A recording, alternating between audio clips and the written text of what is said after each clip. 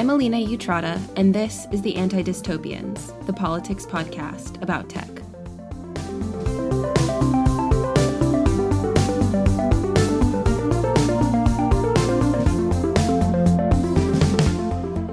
The Anti-Dystopians is hosted and produced by me to provide a space to have conversations about radical and critical approaches to technology. If you'd like to support the production of The Anti-Dystopians, you can subscribe to our email newsletter by following the links below.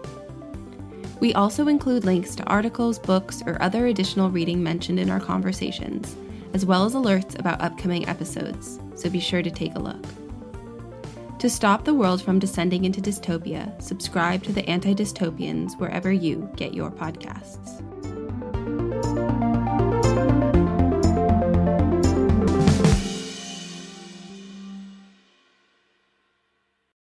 So hi everyone, we're here today with Step Deepa Vain, a senior research associate at Cambridge and a research fellow in digitalization at ODI. So thanks so much for being here. Thank you. So maybe we can just start with a little bit about you and your background. How did you get into researching public social media and tech, and particularly social media and publics in Kenya?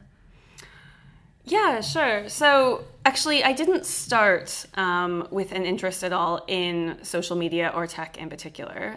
My interest was always in studying politics, but thinking about what does politics look like in everyday life. So in this sort of outside of elections, outside of the moments of hype, how do people experience politics? And in particular, what could be potentially powerful? What opportunities are there for sort of change or dynamism within everyday politics? And so as part of that, for my PhD research back in sort of the mid-2010s, I ended up doing my field work in Mombasa, a city in the coast of Kenya. And I went there for a period of time to just sort of get a sense about what's an aspect of everyday politics within this place of where I'd had some previous experience as well that would be interesting to explore. And it was in that sort of context over the course of the year there that actually social media became relevant. So I started looking at these street gatherings where people would meet every day and talk about politics. And then over the course of that year, people started to create Facebook groups as an alternative mechanism. And then increasingly they went from sort of a few hundred to tens of thousands of people in these groups talking about politics. And so it was sort of this sort of natural evolution about being interested in everyday politics, where people go to talk about it, and then social media becoming part of the landscape within which this was taking place. And so within that, then I began to look a lot more about, well, actually, what's changing or what's not, and what is actually novel about when the medium or the place that people are talking about politics in everyday life changes. And so that sort of became then the launching point for sort of a lot of other work and thinking about the public sphere, the public sphere in digital age, more current issues about mis and disinformation and how we think about trust and truth online. So you wrote a book about publics and social media in Kenya. So maybe you could talk us a little bit about the project. What did you find? What was the arguments? What were the main takeaways of the book? Yeah, so the point of the book, I guess, the underlying question was this idea of, well, when and how can the way we talk about politics change?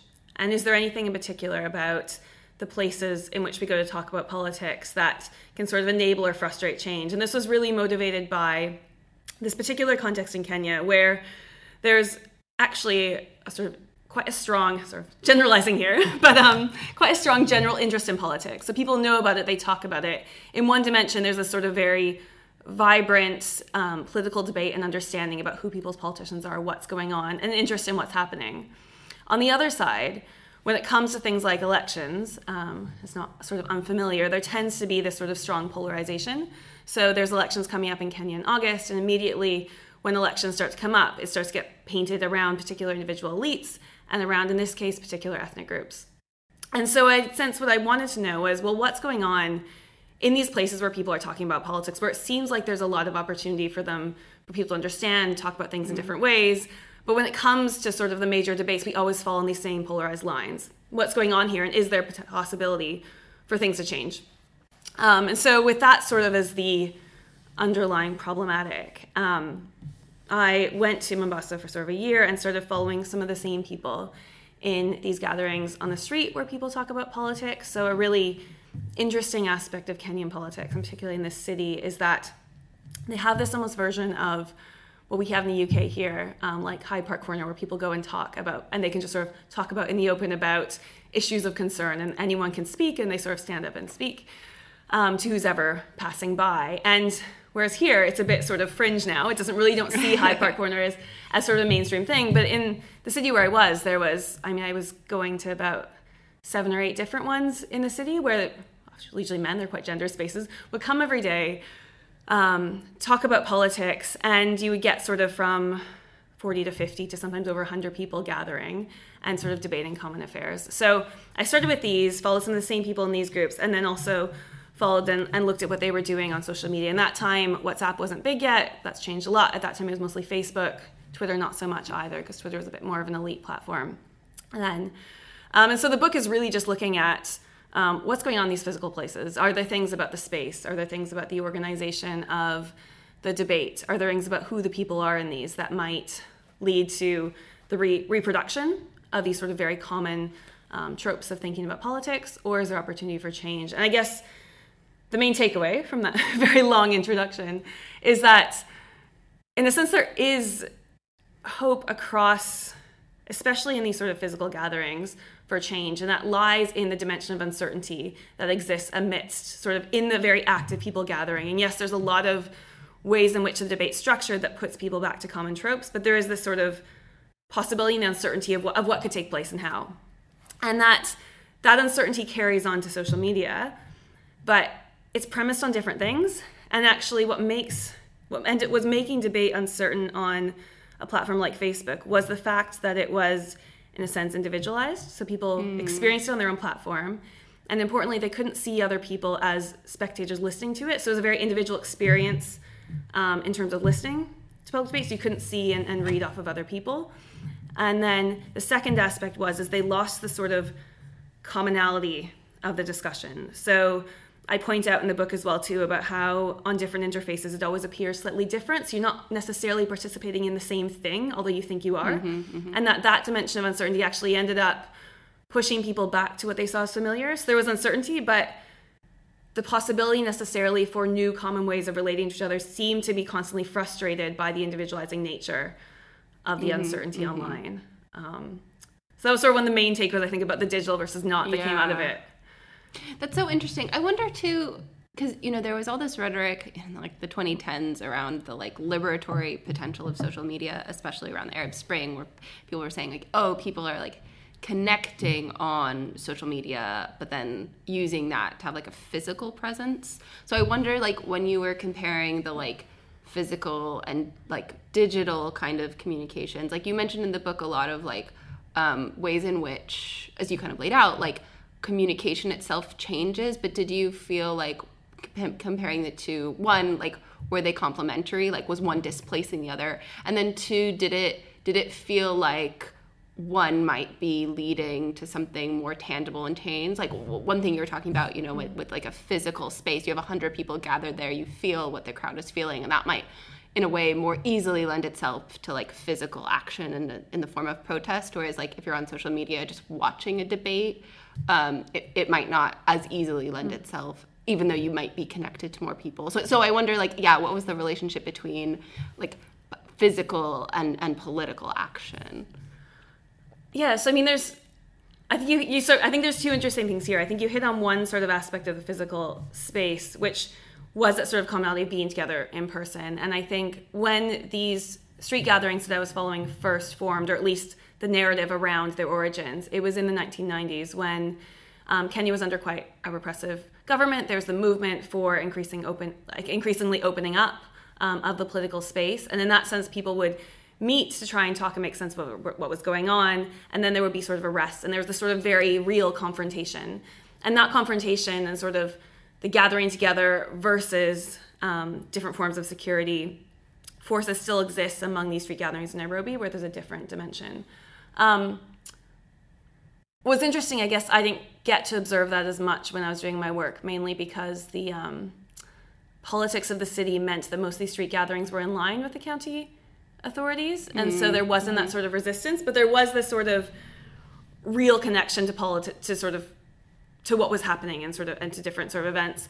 What was interesting though about the social media groups was that in a sense, in some ways, the discussion was slightly less disconnected to everyday politics, especially when it directly transferred over. But there were two areas where it did seem to link up to politics in perhaps a more, if optimistic's the right word, but at least a bit more real way. I'm not sure what the right word is for it. But one was around when it was about issues of religion or really sort of sensitive, slightly personal issues. And those tended not to be discussed in the physical gatherings because it was quite a polarizing point of contention. So this was a point of time when I was doing this work when Muslim clerics were being disappeared or killed, and there was a lot of back and forth between sort of some terrorist attacks and protests, as well as sort of repression by state authorities and also foreign authorities as well involved in it, but as well against back and forth. So that when that was discussed, because it was so sensitive and personal, that tended not to be discussed in the physical gatherings. And when it was raised, people get really nervous and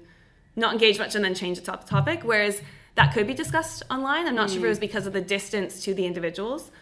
And then the other thing that happened online, which was interesting, was it caught the attention of local politicians. And the street gatherings also did, but less frequently. And what social media allowed for was some, I guess, especially young men, I guess, to actually speak vocally to an audience that sort of generated a level of engagement that caused county officials to notice. Whereas if they tried to get their attention or organize something and intentionally get them to pay attention to what they were saying on the ground, it wouldn't happen. So it's not the first thing. But so that was interesting, was that they were able to capture attention because social media was seen to be this sort of thing that everybody was on, or increasingly people were on, and you had to pay attention to, even if it was detached from politics on the ground. Interesting. I wonder too then, so it's interesting in that, in a certain way, that the like social media is producing a written record in a sense where like you could, that's part of its power. It seems like, is you can go back and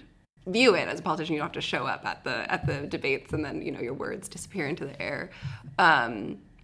But so I wonder too, and you kind of mentioned this in your previous answer, like what were the power dynamics and did they shift on the different platforms? So you mentioned like the actual physical space was quite a gendered space. It was male dominated, but then obviously switching to social media, then there's a literacy divide and the way that like the platform architecture itself is based. So did you see like a difference in the power dynamics that were coming up, both in terms of like who might be moderating and who might be contributing, and then also the way that like the company and the state itself was trying to affect those conversations? I think the literacy point was real. I think in both the street gatherings and online, they're both exclusive places. So I think I, in some sense, see an optimism in the fact that there was a sort of uncertain political debate, but they were very much not equal and fully inclusive. So as I said, the street ones were very gendered, and they said they were open to women, but women usually weren't present. And me being a woman and also white and present was quite jarring in some sense, because it was not what was expected. There were more women available online in the group, I think, but sort of I looked at sort of the membership to the extent to which you could see. But the moderators tended to still be men. They tended to be men that were vocal outside of the online spaces already, but were perhaps not sort of the center of attention. So some were able to become these sort of mini celebrities within the politics of sort of small communities in the city as a result of it. So it wasn't sort of nobody that got it, but it wasn't the older people necessarily. And I think what is interesting about this is thinking about what it's doing to who is seen to have influence when it comes to sort of power struggles in Kenyan politics. And so I think about sort of the state. I think it makes a lot of sense, I think, in some ways to talk about, as I mentioned before, in terms of elite politics. So Kenyan politics has tended to be driven by particular elite, mostly men, with ties back to independence. It's not necessarily that changing, which is also not atypical for other places either. But what you can see is sort of understanding is what are the networks around these elite politicians, and how do they try to sort of exercise and manipulate control in order to have gain around elections and also outside of elections. But elections are sort of very much a convening point for understanding who's in power. And so there's two sides to this. So one side to it that came out was that a few of these sort of individual older men in these street gatherings and also outside of them really mattered when it came to the logistics of an election campaign and ensuring that the right votes happened in the right places. So a lot of politics is still very much offline. And it's a country that is also still predominantly rural as well. And so there's that whole dimension.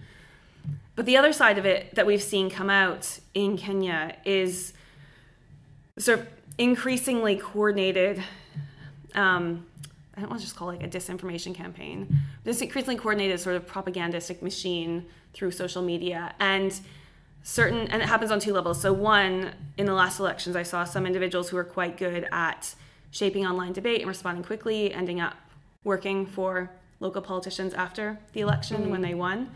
And on the other side, this sort of industry that's hard to evidence, but seems to be increasingly evidenced, of networks of sort of individuals who are paid small amounts to have multiple accounts and manage the debate online, whether it's now in WhatsApp groups or then it was on Facebook, and sort of ensure watch what's happening, but also sort of overload with particular messages and support certain campaigns. And that's actually quite coordinated, and it's paid, and it's integrated into campaigns. So it's seen not necessarily as having an influence on the results fully, but it's also seen as an incredibly critical part. So I don't know if that makes sense, but it's seen as influential. Certain people are coming out as important, politicians are investing in it, and it's definitely shaping the debate, but there is still this emphasis on offline politics as well, and that sort of one hasn't overcome the other yet.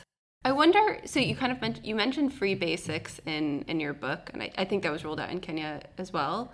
The sort of, Facebook's basically the internet, but it's just Facebook. And I know in like India, for instance, but in other countries in which free basics has been rolled out, there's been quite a bit of resentment as a form of like neocolonialism, and then also just like epitomizes the way in which like Western companies can control or influence or structure debates in other places that they don't really understand the context around, whether it's like who they're banning, what contents they're banning, and who they're not banning, and who they don't have the capacity to like content moderate. So I wonder, like in your discussions and in your research, like was there that sense that like Facebook controlled or had the ability to structure the architecture of something that was like becoming quite important to politics? So what was interesting was that at the time I was doing this work, it was between sort of 2013 to 2016, 17, was that was around the time when Cambridge Analytica was happening. Cambridge Analytica was a UK-based company that was using Facebook data on individuals to then sort of shape and inform election campaigns. And it was present in the elections in Kenya in 2017. So it was right sort of on the end of that. So the idea that data on Facebook might be being manipulated, or that the corporation might be involved in somehow manipulating outcomes of politics, was starting to come out in scholarship or more generally in the media. In my fieldwork, though, which was interesting from sort of 2013 to 2016, 17-ish, so right before this, there's a lot of discussion of how individual elite politicians were manipulating Facebook, but not a lot about how Facebook might be manipulating it. And so I think it's sort of a point in time, it's interesting to reflect back, sort of pre-discussions of surveillance capitalism, pre-discussions of tech companies as problematic. There was a time when we weren't really talking about it, but it was starting to happen. And maybe we were talking about outside of it, but at least in terms of the people I was interviewing, unless I even pushing for it, it wasn't at the forefront, but there was a real suspicion of individuals misusing it, but not of the platform itself as constraining things. And I thought, looking back, and now it seems sort of quite foreign in terms of how we sort of think about sort of the intentions of tech companies and how they're using our data, but at least at that point in time, it wasn't the main point of concern. Interesting. So most of it was around like an individual spreading misinformation or misusing the platform. Yeah, or they would say too, like if someone posted something in favor of one politician, other people would sort of come back and say, oh, you must be the driver of that person, or I know that you're their sister, or they're paying you to say that, or you're from that group or that area, so that's obviously why you're saying it. So there's this always constant suspicion that there was some sort of individual intent or individual people in Kenya that were shaping the debate, but not Facebook that was trying to shape the debate. I wonder too, and then, because there was a really good long form piece in Rest of World about the internet shutdown in Sudan. I think it was a year ago at this point. I wonder then, not just like the company or individuals, was there any kind of discussion around like the government or politicians, or like a sense that you shouldn't share as much? Because you were saying, some more sensitive topics were able to be shared online where they wouldn't in a physical sense. But was there a sense that like the government or the state might be surveilling individuals online, and did that have a sort of chilling effect in certain areas?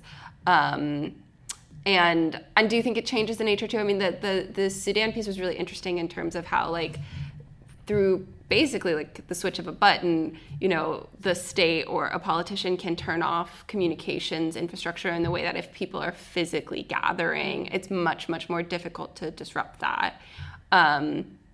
So was there a sense in which that kind of like changed the power dynamics of like how like from a top down, like top looking down sense, that like control over public spaces could be exercised?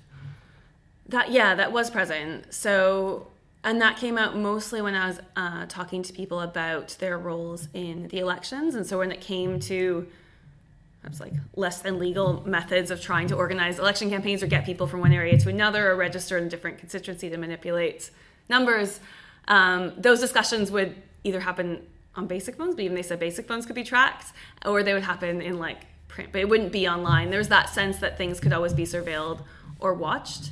And that was from the more politically engaged people were very aware of that. And there was sort of always sense that anybody could be seeing something or anybody could be watching you. There's a difference, I guess, in Kenya, at least in that there's been sort of resistance or less of an ability for the government to fully shut down social media, or the internet, like has happened in some of the neighboring countries. Uganda has also been a bigger deal. Sudan, as you mentioned. So in a sense, there's been a little bit of pushback sometimes by some of the networks, so they also have their own political connections as well, but there's been sort of a bit of a pushback in the sense that they haven't been able to fully shut it down. And so there's at least in recent years, there's been a sort of element of open debate, but a sense that it's always being watched. And that did temper it. I think that's probably something that might be the idea that it's sort of the ability for the state to watch is becoming more apparent than it would have been in that point in time. I think a lot's changed in the last decade, probably more than we've realized. But yeah, that possibility is there. And actually it happened on sort of a micro level as well too in the groups, in that the administrators of some of the Facebook groups I was looking where people would talk would sort of say, if people were talking about things that they thought off topic or using, one time it was a discussion about people's quality of English. And if you keep on insulting people's quality of English, then we're going to delete your comments. And then they would delete the comments. And so there's somewhere I'd be watching and where the comments would be there and they would refresh the Facebook page and they were deleted. So there was that sort of level, and the group moderators would delete things as well. And that was sort of carried up as well into politics, that people could always be watching. And so then were most of these discussions happening within the Facebook groups? Is that This time, at that point in time, it was Facebook groups. Interesting. And at that time they were quite vocal. Like it would be, most of there would be sort of paragraphs of comments at times over things. And some of at sort of the height, there were posts that generated over 900 comments around a discussion back and forth over a topic. And so it was very much an active debate in that sense. I think if you look at the groups now, they still have sort of 40 to 50 or 60,000 members on them, and things are posted, but it's become less discussion based. And I think that sort of signals the movement to other platforms. Like WhatsApp has become much more prominent as a space for a lot of these discussions. And so I think it's displaced Facebook quite a bit, but at least at that point in time, WhatsApp wasn't that big yet. Interesting. Sorry, to go back to what you said, so that things have changed in the decade. So have there been, because I know around Roe v. Wade, all of the discussions of how location data or certain things can be used in prosecution. So was there any, was it just an overwhelming sense that surveillance is possible, or has there anything that has changed, or certain flashpoints that came around that made it more obvious? Or is it just that the conversation kind of globally changed? There's been points in Kenya where people have sort of been targeted. I'm struggling to think of specific examples. There have been sort of individuals targeted for it. There's been sort of a general sense of media repression or censorship. So I guess in Kenya, actually, before things moved online a bit, there was sort of repression of some radio stations and media houses. by the government of the time, and there was sort of a sense that people moved, especially some of the sort of middle class elites, moved online to talk about politics because it was seen to be more open than the media, which was being a bit more repressed and was sort of being censored to sort of temper down what it was saying.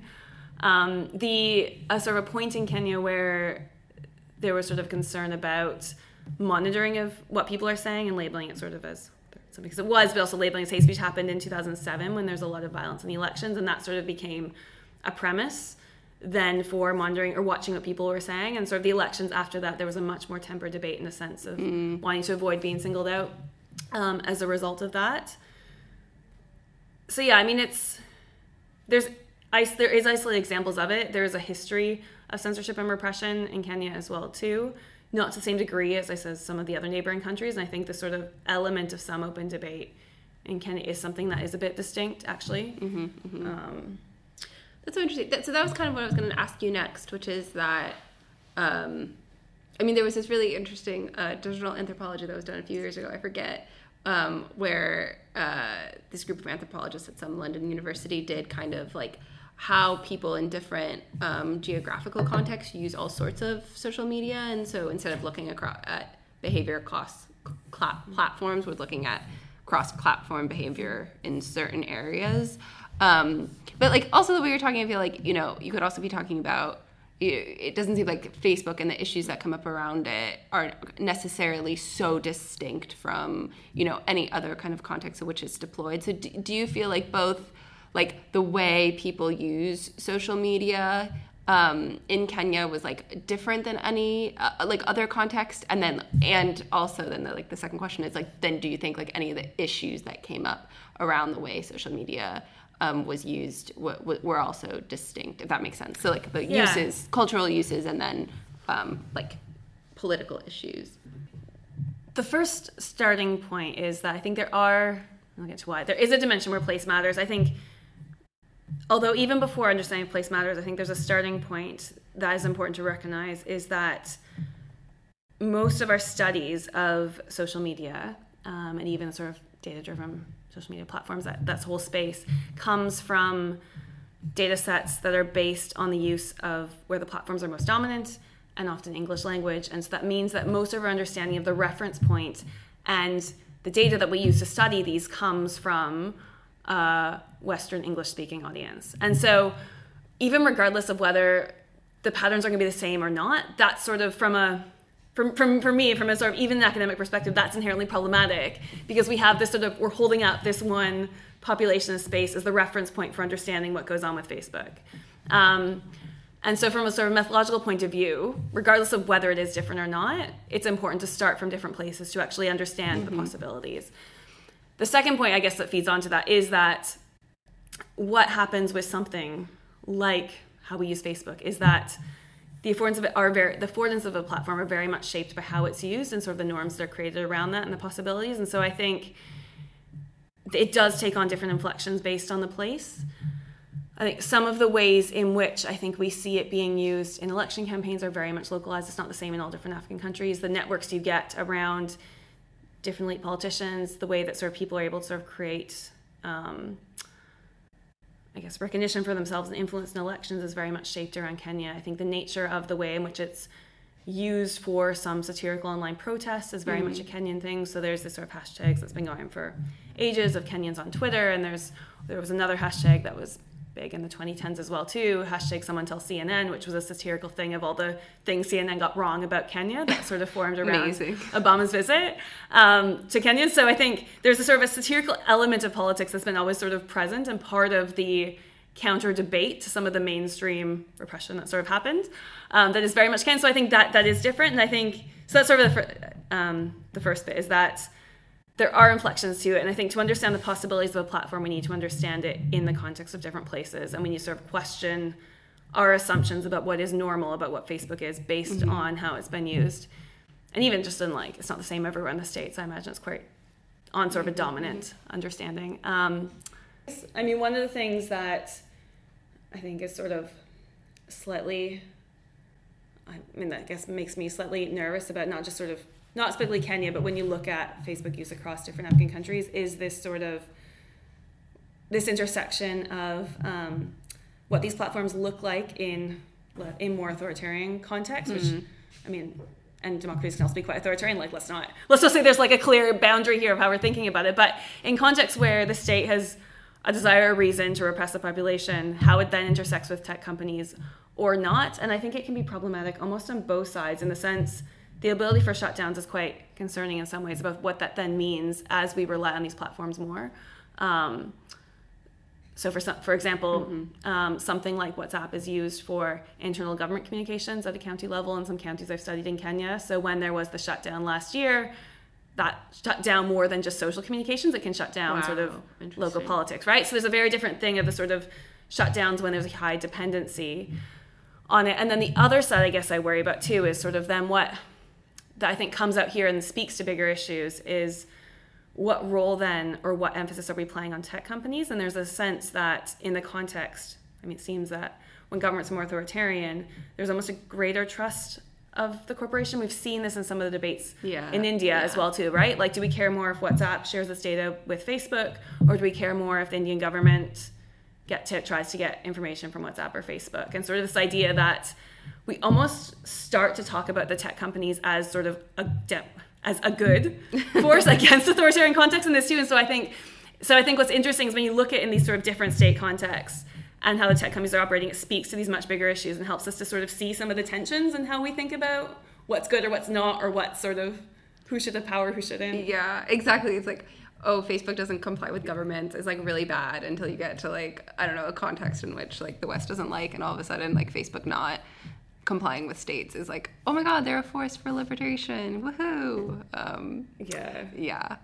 I wonder then on that point, how would you then characterize like the relationship between tech companies and like maybe the Kenyan government or other like African state governments? Becomes so, it's like so different in different contexts, like the game we play, so like or the game that they play, which is like, you know, so like obviously in India, Facebook and the Indian government seem to be at loggerheads. Then, you know, Facebook also was famously at loggerheads with Australia. But then in other contexts, so like in Thailand or Vietnam or Southeast Asian countries, right, they're like very much complying with what like state governments are requesting them to do. So like, how would you characterize that relationship of, you say, you know, it's one of dependency, right? Like, I mean, I think there's two dimensions. I think one side of it is that people sort of talk about the fact that tech companies are caring more about African countries and audiences as sort of new consumers.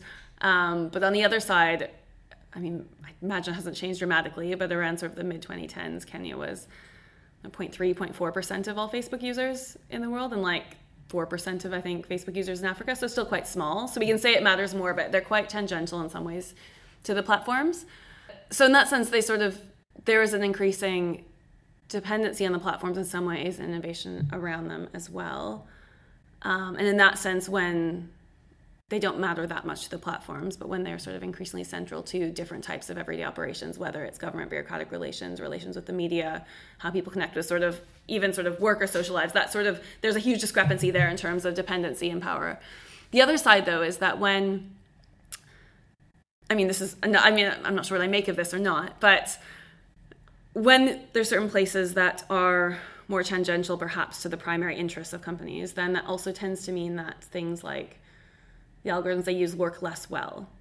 So for example, I did some work collaboratively outside of Kenya. So we're comparing with Kenya Swahili, but then we're also looking at Amharic in Ethiopia and Somali in Somalia, and looking at how Google search algorithms worked in relation to different languages. And what you see is that actually when you type in a word like girl in Amharic, a whole bunch of sexualized and pornographic autocomplete predictions came up, because essentially when things are less surveilled, it also becomes possible for different types of use that are not seeing good or bad or whatever else. So in a sense, the lack of interest also opens up possibilities for different types of use that we can then impose different sort of ideas of whether it's good or bad on it.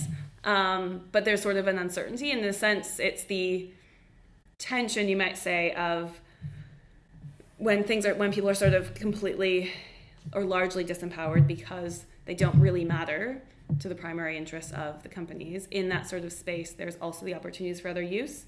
that we might not see because we just don't know what's necessarily happening in these other languages or scripts. So yeah. Like, yeah, when the Myanmar genocide is happening and all this hate speech is on Facebook, it turns out they don't have any language moderators. They don't even have an office in the country in which it's being used. So, like, lack of both interest and capacity. I wanted to ask you, too, so, like, you mentioned Cambridge Analytica, and there's a lot of the rhetoric around social media and publics are obviously, like, the ways in which, like, quote-unquote, it's poisoned or hacked, and the crux of Shoshana Zuboff's famous book is the ways in which like social media can basically be used to brainwash people. So I wonder, like, for you, especially like looking at the physical versus the like virtual or social media spaces, like, do you think that's true? I mean, like, do you think it's like social media is particularly or even easily like used to like spread that kind of misinformation and propaganda in a way that is like genuinely changing or quote unquote brainwashing people or radicalizing people in a way that like would not be able to happen otherwise, or is it similar to the kind of misinformation that might have been spread anyways on more traditional forms of media, on radio, on by word of mouth? Like, do you think about the danger of social media and publics in the disinformation radicalization space? I do. So the first thing I think to say about that is that I think there does seem to be something distinct about the scale and the way in which dis and misinformation happen online, both intentional and unintentional forms of false or misleading information. And I think the sort of onslaught of it, and I think the difficulty for us now to know how to sort of ground what is reliable and why in sort of a collective sense of this is fact or this is not, and how that's becoming destabilized online is probably a problem, because in a sense it removes our ability to judge what to believe or not. And that sort of destabilizing environment, I mean, if we go back to some of the stuff I sort of studied around the work of Hannah Arendt and thinking about lying in politics, is problematic because we sort of lose our ability and our grounding to sort of participate in the common public. And that's one thing I would sort of worry about, the effect of dis and misinformation online. On the other side, though, when I compared across the physical gatherings, and particularly thinking about disinformation in different contexts, was that there does seem to be a difference in how, at least initially, perhaps now it's changing when it's become so prevalent in sort of as it is now, in Kenya versus, say, as maybe perhaps in the UK or the States or Canada, was that there's a sort of sense among the people that I was sort of working with, I'm researching with in Kenya, in Mombasa in Kenya, that you can't really trust anything in politics and everything needs to be questioned. So rumor was quite big. So there's always the possibility things could be true, but there was always a sense, well, we need to question where things are coming from. And there wasn't the sort of idea that we should believe anything. And so when it transferred online, that sort of same critical or perhaps sort of healthy mistrust of information carried out. And so it wasn't sort of shock of conspiracies. It could almost like weigh it out along sort of a wave of like, there is these conspiracies, but then also, yes, everything's questioned. There might be an underlying truth to it. Nothing is sort of necessarily fully fact or not, but it's always sort of open to debate. And that, in a sense, could perhaps protect it from sort of what we might see in the States around something like QAnon, where there seems to be this sort of inability to sort of weigh these conspiracies in a way for the public debate to sort of handle them existing, but then also to sort of retain some sort of other more, I guess, solid debate around it. And so I think in that sort of sense, the way in which people dealt with rumor and were able to sort of absorb it, talk around it, expect that it didn't need to behold all the truth, but could still have some underlying truths of power dynamics, was present in a way that I haven't seen in the same way here. And there's sort of that, I guess what point out for you said that maybe we need to sort of separate out the effects of mis and disinformation in different places, and sort of the physical places that was really apparent.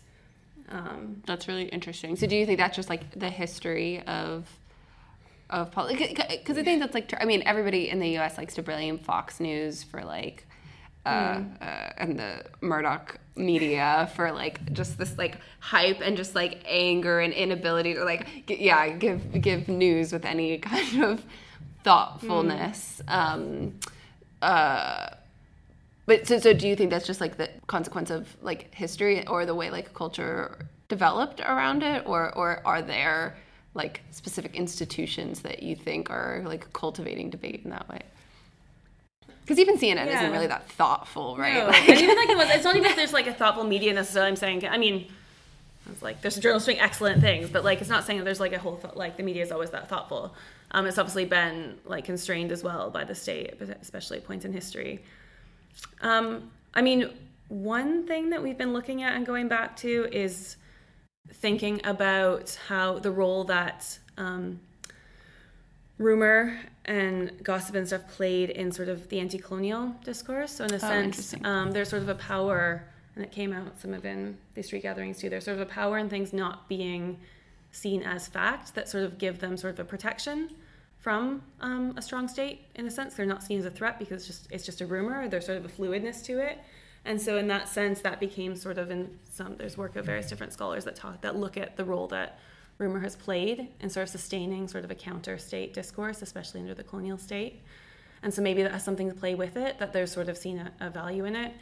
The other thing that we've been talking about as well, too, is trying to think about how people's relationship to religion and spirituality might play out in different ways to be able to absorb things like, I'm just like conspiracy or things that are sort of perhaps spiritual or sort of less sort of grounded in a way that they can sort of encompass different types of discussions or different types of information within public debate. So I don't know, again, I don't think it's a good or bad thing, and I think there's different problems on all different sides of how this comes together, but that might be there. I mean, also there's something as well, I guess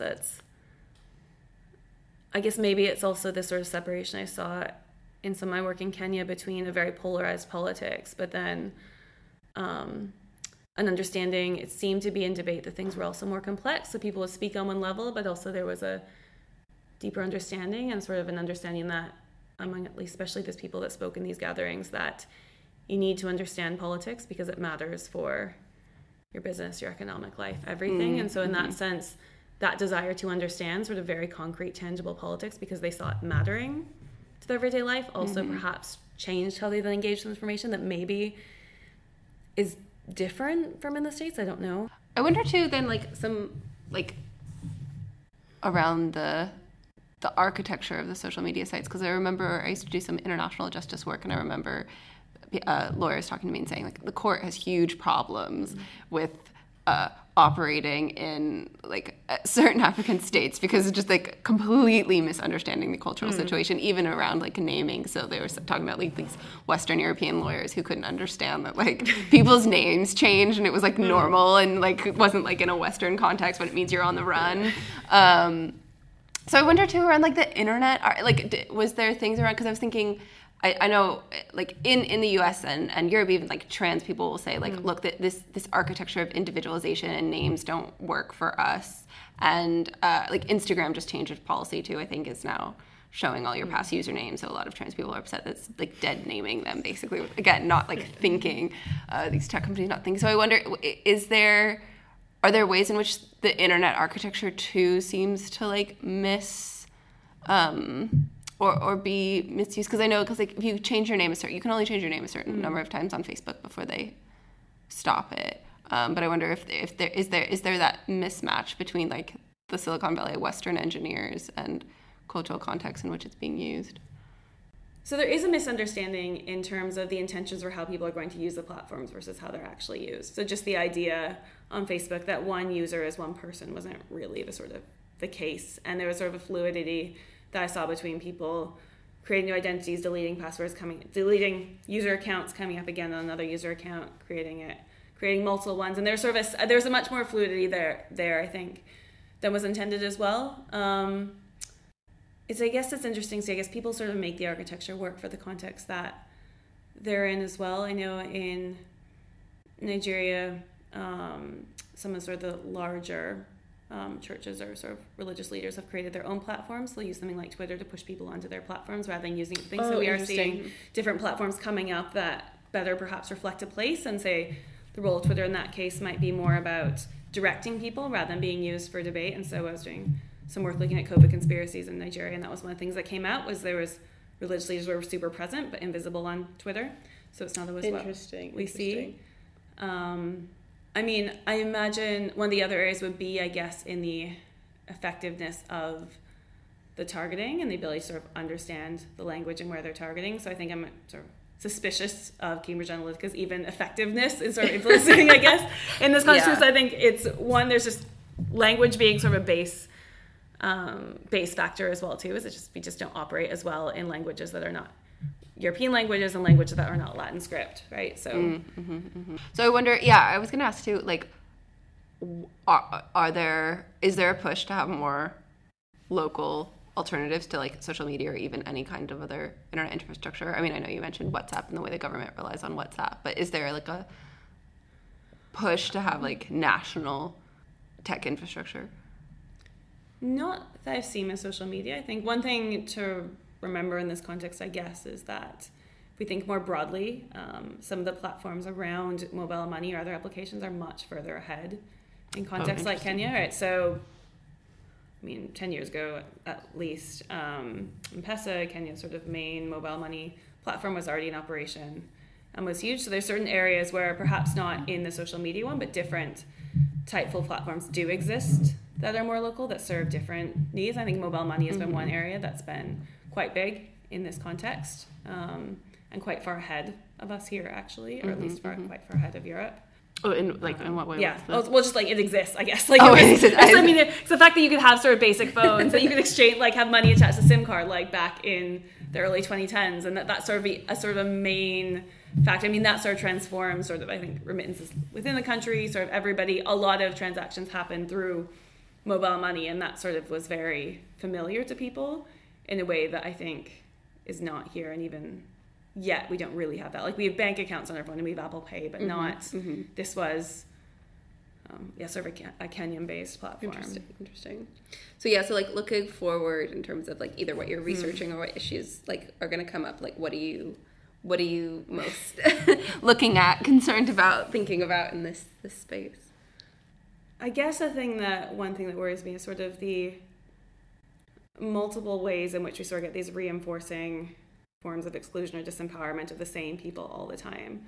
So in one way, the way that these platforms are playing out very much reflects global power inequalities that we've seen playing out along like racial lines, colonial lines that go back, right? Like that's not really changing in that sense.